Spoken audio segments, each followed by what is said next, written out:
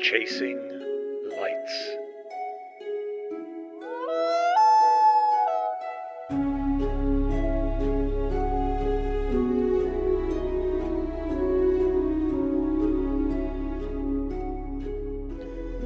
Were you ever out in the great alone when the moon was awful clear and the icy mountains hemmed you in with a silence you most could hear?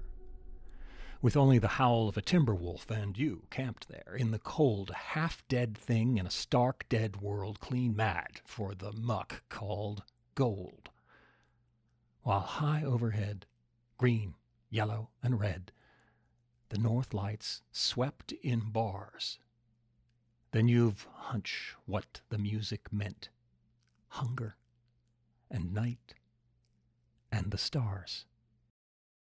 That was an excerpt from a poem written by Robert Service in 1907, The Shooting of Dan McGrew. And I think it really captures something special about what the northern lights are like when you're in Alaska. They shine frequently there. More than 100 nights a year, they wave across the sky, except when clouds or midnight sunshine get in the way. And most people know that the lights are actually just electrons thrown off by the sun that light up the atmosphere on contact and are therefore harmless and completely normal. Still, when the curtains of light sweep and wave silently across the dome of the sky, it's hard not to look, to gasp, to wonder. It happens all the time. It doesn't require any special effort or special effects. It just happens quietly. It overwhelms the sky before anyone realizes it's there. It's so spectacular, so frightening, and so not a big deal. The northern lights are just there. But something that big and that weird can't help but change things. I know it changed me to grow up under the lights. And when I meet people for the first time, when there's that awkward question of, where are you from, comes up, I fortunately have a fail-safe answer. I grew up in Alaska. In an instant, the conversation wakes up. No longer desperate for conversation starters, everyone is now able to imagine tundra, mountains, dog sleds, half-forgotten memories of Robert Service poetry, Jack London's Call of the Wild, or the television series The Deadliest Catch crowds their senses. Here's someone who was actually there. What was it like to grow up? Is it really that dark in the winter?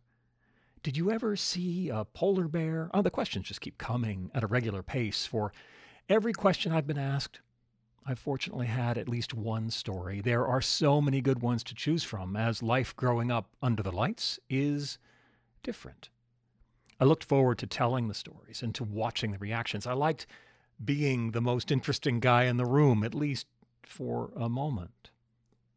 But over time, the stories changed. I repeated them so many times that, like a stand-up comedian on tour, I began to adjust, tweak, expand, and edit. I crafted them to maximize the entertainment value, to get a laugh, or to make myself look good. There's nothing wrong with that, I suppose, and most people perfect their own life stories over time, but I started to realize that they no longer described the past as accurately or as simply as I would like. All that emphasis on entertainment de-emphasized the soul of what was happening.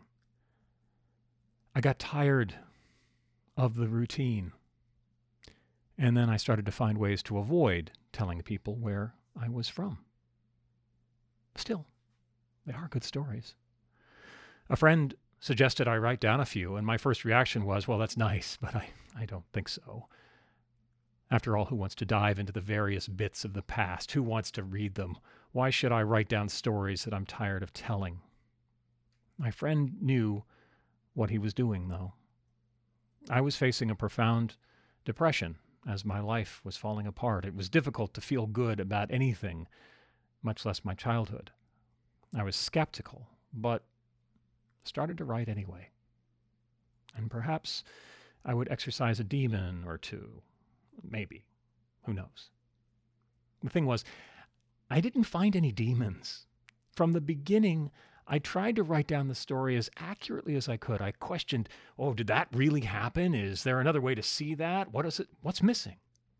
Well, a lot is missing. I was growing up at the time, so not only was my point of view impossibly biased, but there are plenty of holes in the record. This story is therefore a subjective and selective one, but also as truthful and as clear as I could make it. And by doing that, the story became interesting again. Imagine the size of the entire sky from horizon to horizon. The Northern Lights make it impossible to ignore the ridiculously large size of the sky. The realization is the point.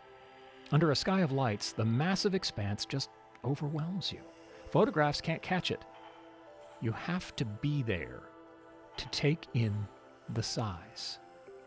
The lights declare themselves, look at me, understand how small you are. Your problems, your victories, and your fears mean almost nothing. I'm not eternal, but I will burn for 10 billion years, while you will burn for an instant. Your spark is short and very, very small. The world, the universe, it appears so very large.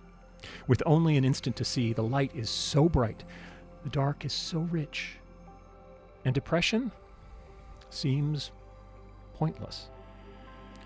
The lights are clear about what we should do. Accept smallness as a fact, and let go of small fictions. So I wrote a book about my childhood. The story I tell here is as honest as I could make it.